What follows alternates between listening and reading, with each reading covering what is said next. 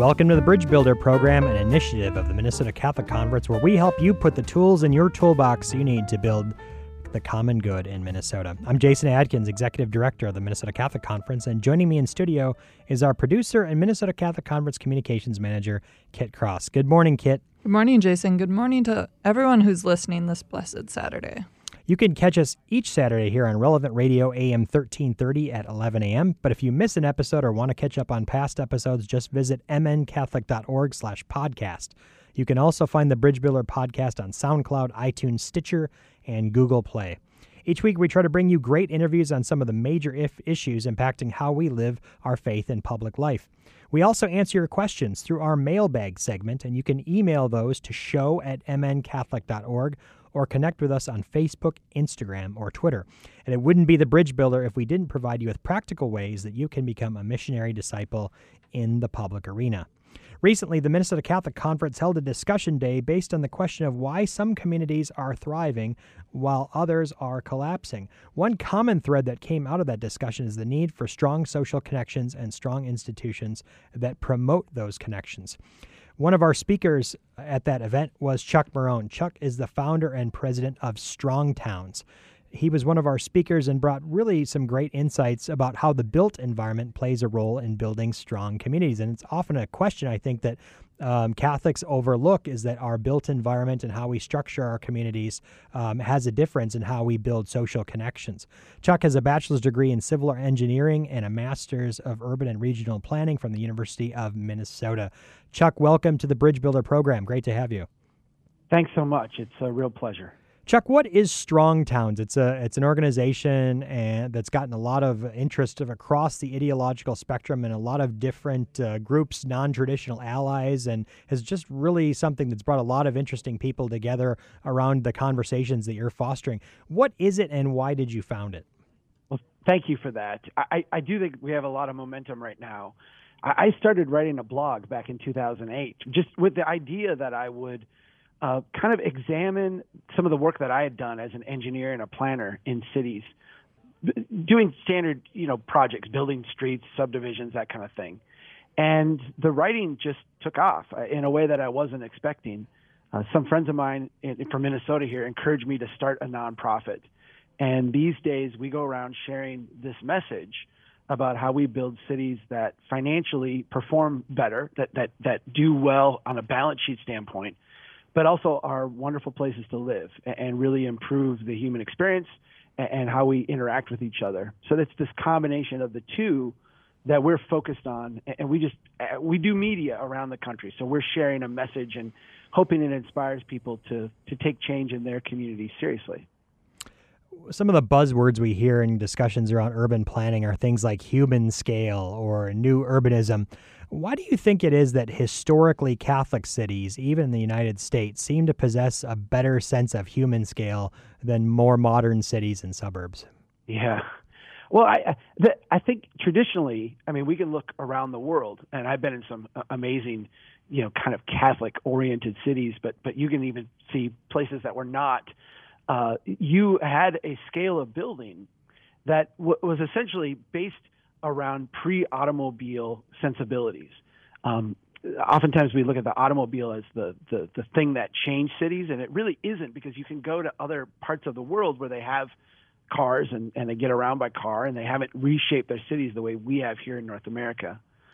So what you see is that there's a pattern and a style of development. And in cities that were dominantly Catholic, this centered around the church, around the parish, around the basically like the daily worship, and it was designed to not only work economically, work socially, work culturally, but to work from a worship and a practice standpoint as well, to make, in a sense, walking the faith a lot easier for people. It kind of integrated it more closely in their lives.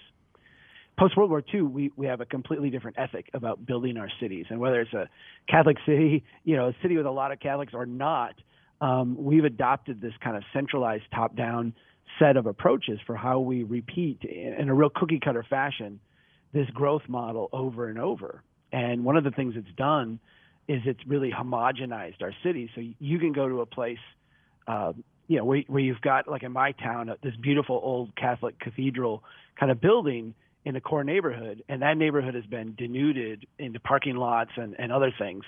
And you can go to the new Catholic church that's way out in the edge of town, and it's on a big lot with a big parking lot. Neither of those really have a parish in a sense, the community that lives aside and interacts with that church in any kind of intimate daily connection kind of way. What, a lot of people who write about the issues that you talk about are, you might call them the urban professional class. They live in big cities. They work and talk to other people who live in big cities. But you live in greater Minnesota and central Minnesota.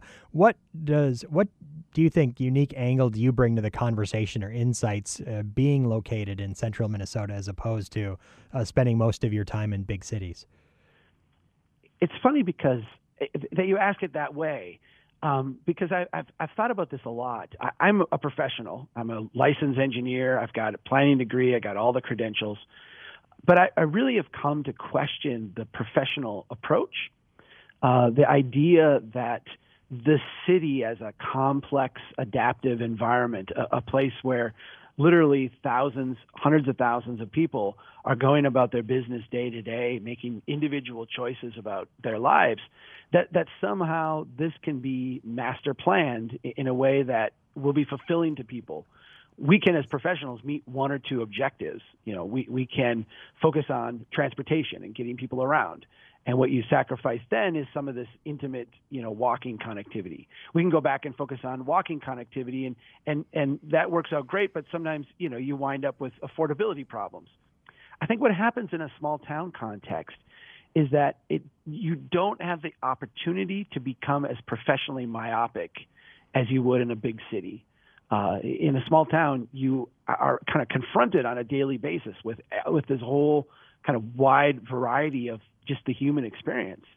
And in a big city, you can be a transportation planner or a walkability expert or a zoning official, and go about your life in a sense without getting smacked alongside the head with the person who's struggling with your design, or the person who is having a difficult time, living their life based on some decisions that you have made as a professional. So I think the small town, the intimacy of it kind of has allowed me to maybe get beyond the professional silo a little bit more effectively than I would have had I lived in kind of the big city setting. Yeah, we talk a lot about, buying food from the people who produce it and having a relationship with them.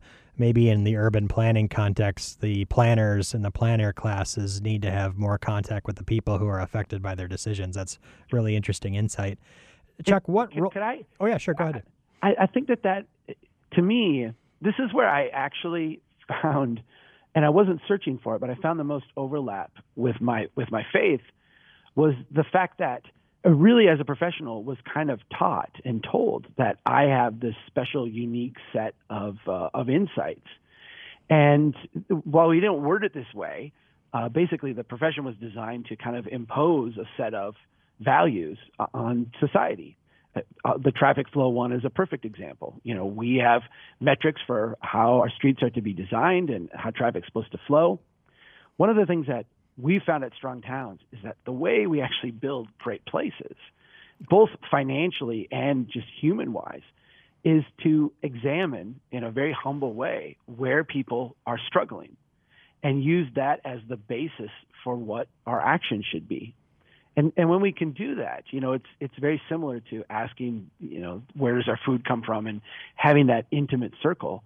When we actually step back and examine where people struggle to live in the community, what we find is that a lot of the struggles are very simple things to solve.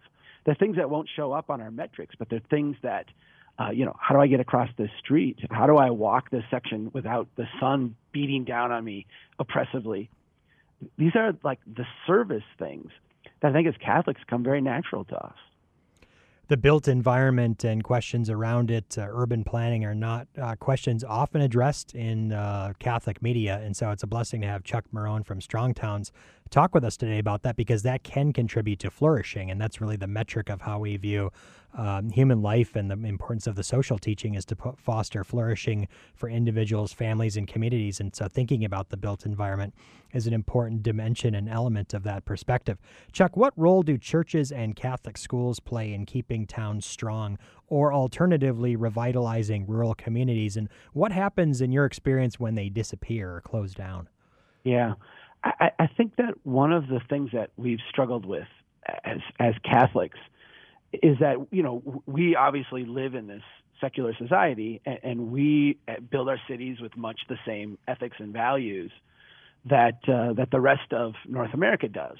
And so, for example, my church, which is a beautiful place, and I think the people there are wonderful, but we just went through a huge capital campaign, and one of the ways we sold it was that we were going to tear down much of the neighborhood and convert it into parking lots so that it would be easier for people to get to church.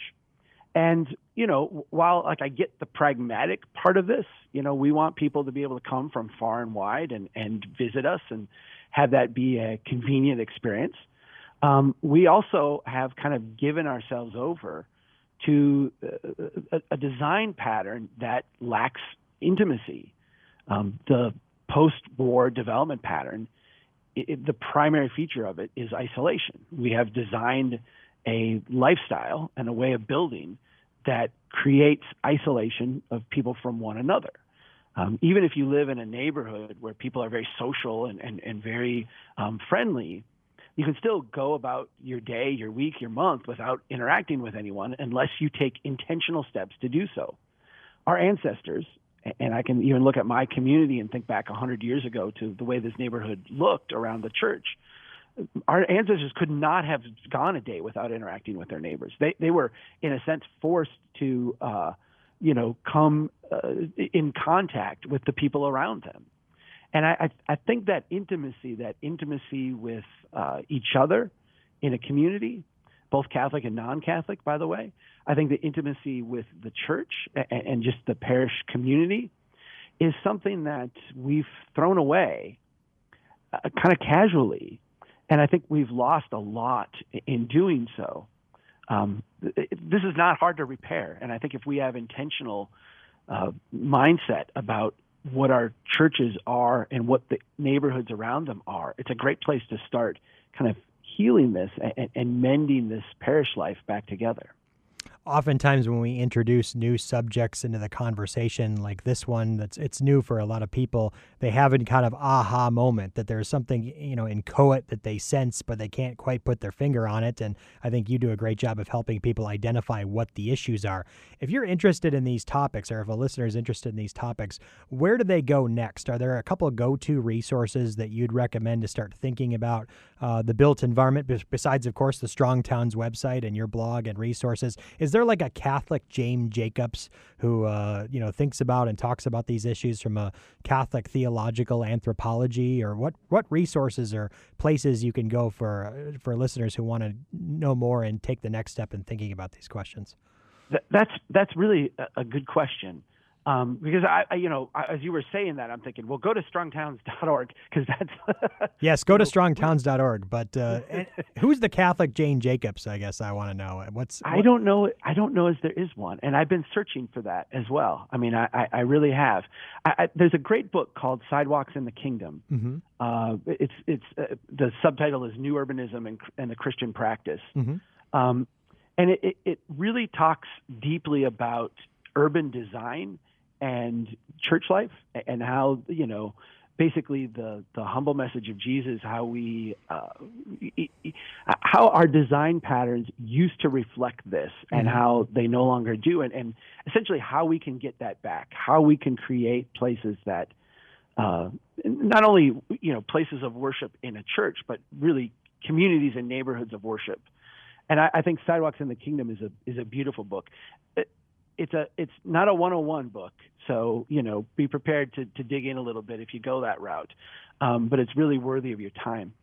There's another one that I've been reading lately called Slow Church. This is by a guy named John Pattison, who is a new colleague of mine here at Strong Towns. But before he came to work for us, he wrote this book called Slow Church, and it builds off the slow food movement, mm-hmm. the idea that instead of rushing through dinner and rushing through our meals, this is really a time that we're asked to stop, give thanks, reflect, embrace each other in conversation and in fellowship. And really, the church in many ways has become the drive-through church as well. And we need to stop, reflect, take that time, and kind of be very intentional about our worship life. So, and really integrating the two. So Slow Church is another one I'd recommend dabbling in. That one's that's quite a bit easier read, and I think also equally important. Well, interesting recommendations, and for the listeners, Sidewalks in the Kingdom and Slow Church. Thanks for those, Chuck. What unique role can the church play, or Christians in generally play, in debates about the built environment and community revitalization? Why do you think it is, despite the principle of subsidiarity, have Catholics in many cases ceded these conversations to others and instead sort of focused on sort of big national political discussions that dominate the news headlines? Yeah, that part has really made me sad, because I think Catholics have a critical role. Right now, one of the biggest, and I don't want to get too technical with you, but one of the biggest obstacles that we see in neighborhoods functionally is that they're not allowed to adapt and change. We have huge NIMBY movements, not in my backyard movements, that resist all change in a neighborhood. And this is a change that absolutely needs to happen. We need single-family homes to evolve and become duplexes. We need people to be able to allow and add accessory apartments where mother-in-law can live, or a college student can live, or a person who's in transition or down on their luck can have a place where they can live affordably. The affordable housing problem is very real, and a big cause of that is the fact that our neighborhoods don't flex and evolve. I think Catholics have a real role in talking about how we accept others and bring others into our midst, or welcome others into our midst, in ways that our zoning codes, our building codes, our cultural conversation is just not set up to handle. Even when we're talking about, migrants and others that we're consciously as public policy trying to help, we often try to help them in large blocks. We'll set up an apartment complex, or we'll set up a camp or a place, where we can send all of them at once. And really, I think we're called, and I say this in a humble way, I feel like we're called to be more welcoming than that, to open up our homes, open up our blocks, open up our neighborhoods to people, and welcome them in to walk and dwell among us. I feel strongly that's what we're called to do. And if Catholics were more vocal about that, or more insistent on that, I think it would be a huge source for good at the local level, in places that need that, not only from a human standpoint, but also from a practical financial standpoint. This is what needs to happen in our neighborhoods.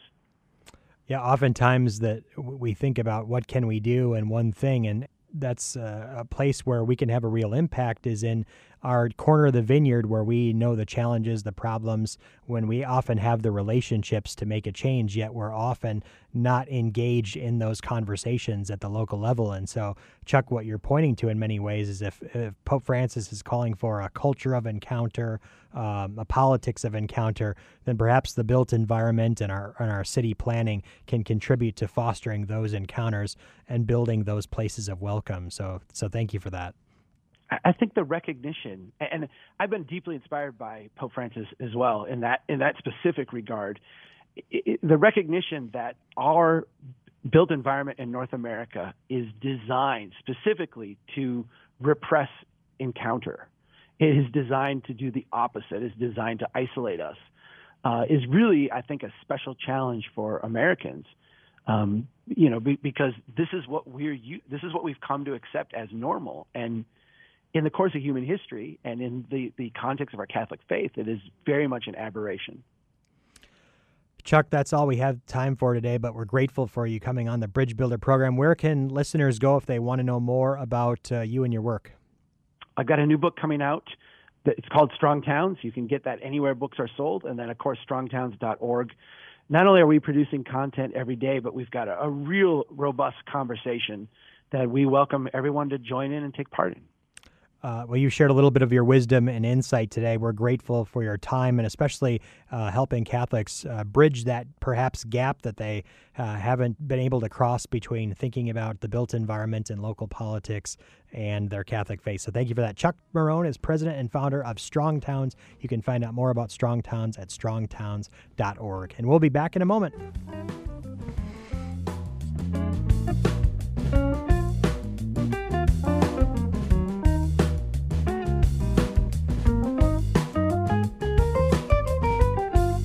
Welcome back to The Bridge Builder, where we help you connect your Catholic faith and public life. I'm Jason Adkins, Executive Director of the Minnesota Catholic Conference, and now it's time to delve into our mailbag, where we receive your comments and questions and try to answer those the best we can. Kit, what have you got in the mailbag segment this week? So we often end up getting questions from people who want to know, what is the Catholic Conference doing regarding any given issue, whether it's comprehensive sex ed or gun safety, immigration, abortion, euthanasia. The issues always run the gamut. They always span the aisle. And most of the time, those who are writing or calling, they're dissatisfied that we're not doing more on the issue that matters most to them. So to answer a lot of those questions kind of all at once, can you explain, how does the Catholic Conference allocate its resources or efforts on any given issue? That's a great question, and a common theme of our mailbag is, why aren't you doing more about the issue that I care about? And first of all, we have to thank the listener or the caller or the writer who is communicating that frustration or interest or lack of knowledge and wants to know more because they've taken the next step. They're interested in an issue, they're passionate about it, they're involved in it, they want others to be more involved in it, and they want the church more proactively speaking out. Now, oftentimes it's a matter of papering over that information gap, is that actually we have been working quite actively on something, but they weren't aware. Now, and one of the challenges, of course, is in the 24 news cycle. The outrage generators are very, very potent. So there's someone always generating outrage about an issue.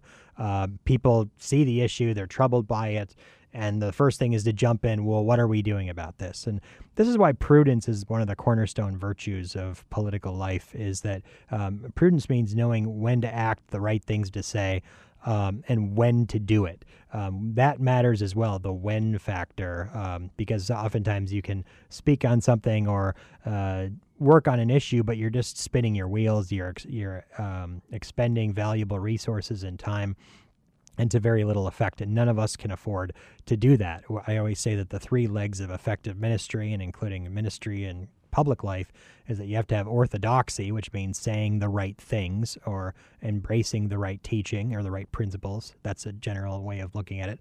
Orthopraxis, which is the right practice. What skills and effective tools are you bringing to the challenge?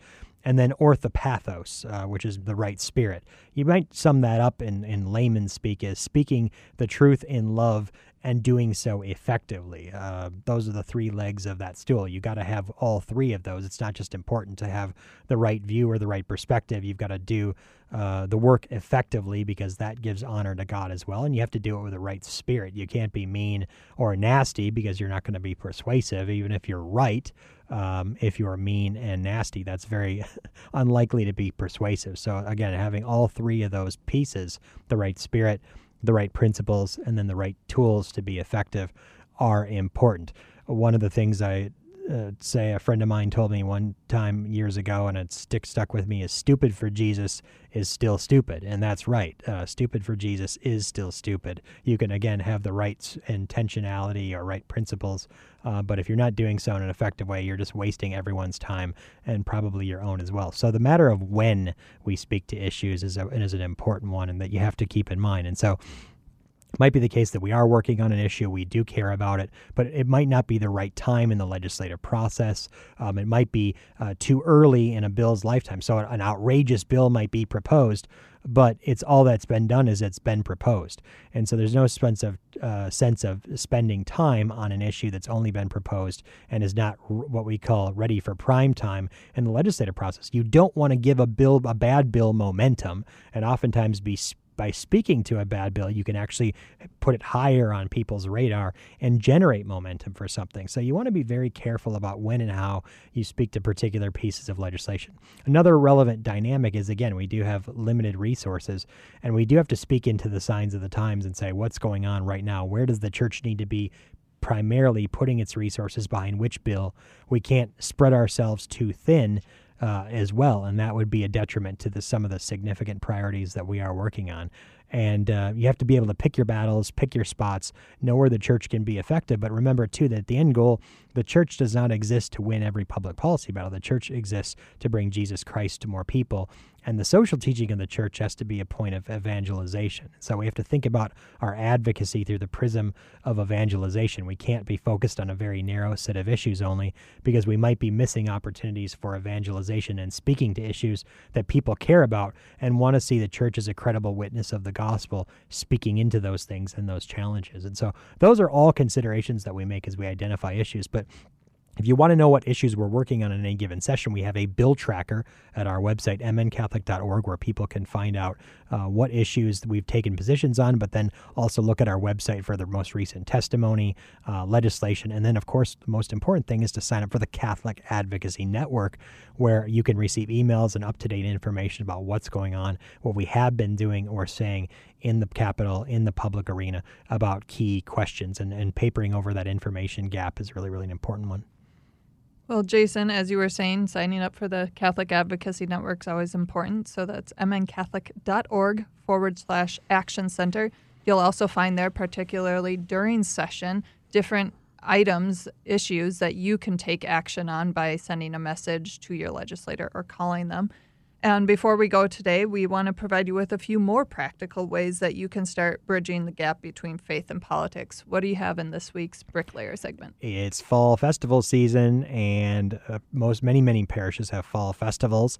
I was just at a fall festival last weekend and saw 2 legislators there. I was on my way out, so I didn't have a chance to talk to them in an extended manner. But invite your legislators and your public officials, city council persons, state legislators, even congresspersons. They probably won't be able to make it, but you should invite them anyway. Invite your elected officials to join your community in a great community celebration. Have conversations with them. They want to be there. They want to meet people, so you're not imposing on them.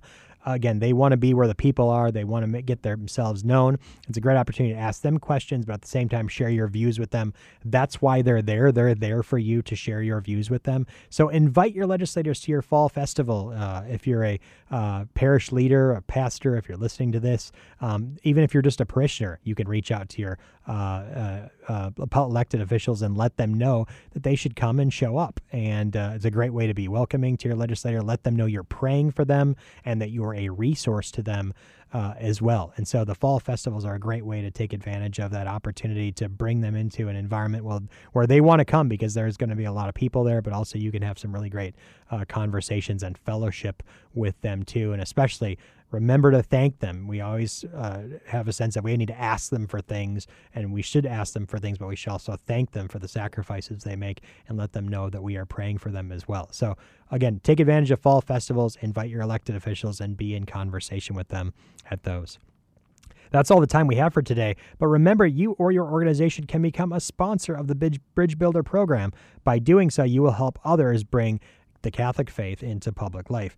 Becoming a sponsor of the Bridge Builder lets listeners know that you support bringing the faith into the public arena. For opportunities, contact our producer, Kit Cross, at our email, show@mncatholic.org. Again, that's show@mncatholic.org. You can also be a part of our mailbag segment. Just send any of your questions or comments to show@mncatholic.org, or connect with us on Facebook, Twitter, or Instagram.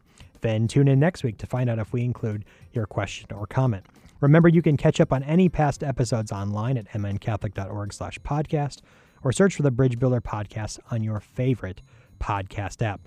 Thanks for tuning in today to the Bridge Builder. I hope you enjoyed our conversation with Chuck Marohn, president and founder of Strong Towns. You can find more information about Strong Towns at strongtowns.org. Again, we'll be back next week with another great guest, more of your comments and questions, and a new way for you to build bridges in the public arena. I'm Jason Adkins, and for Kit Cross of the Minnesota Catholic Conference, thanks very much for listening to The Bridge Builder, and have a blessed weekend.